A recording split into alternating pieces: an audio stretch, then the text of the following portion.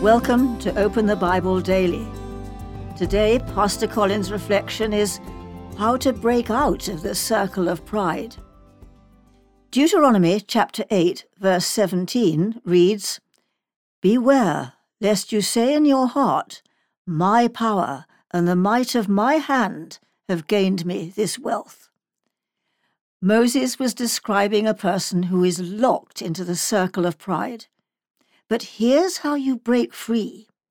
You shall remember the Lord your God, for it is He who gives you power to get wealth, that He may confirm His covenant that He swore to your fathers, as it is this day.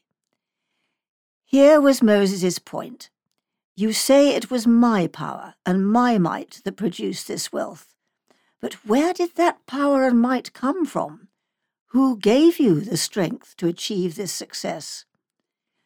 Martin Luther said, "God uses our effort as a mask under which He blesses us and dispenses His gifts. The world sees what you have done. The world says, 'He is a great man. Look at what he has accomplished.' But the real reason for your success is the blessing of God. The world sees the mask. What it doesn't see is that underneath the mask, it is God who is blessing you." Carl F.H. Henry was a man of extraordinary scholarship, a prolific author, the founder of Fuller Seminary, and the first editor of Christianity Today.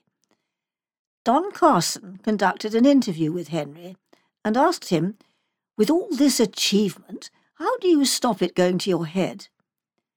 He replied, "How can you possibly be proud when you are standing beside a cross?"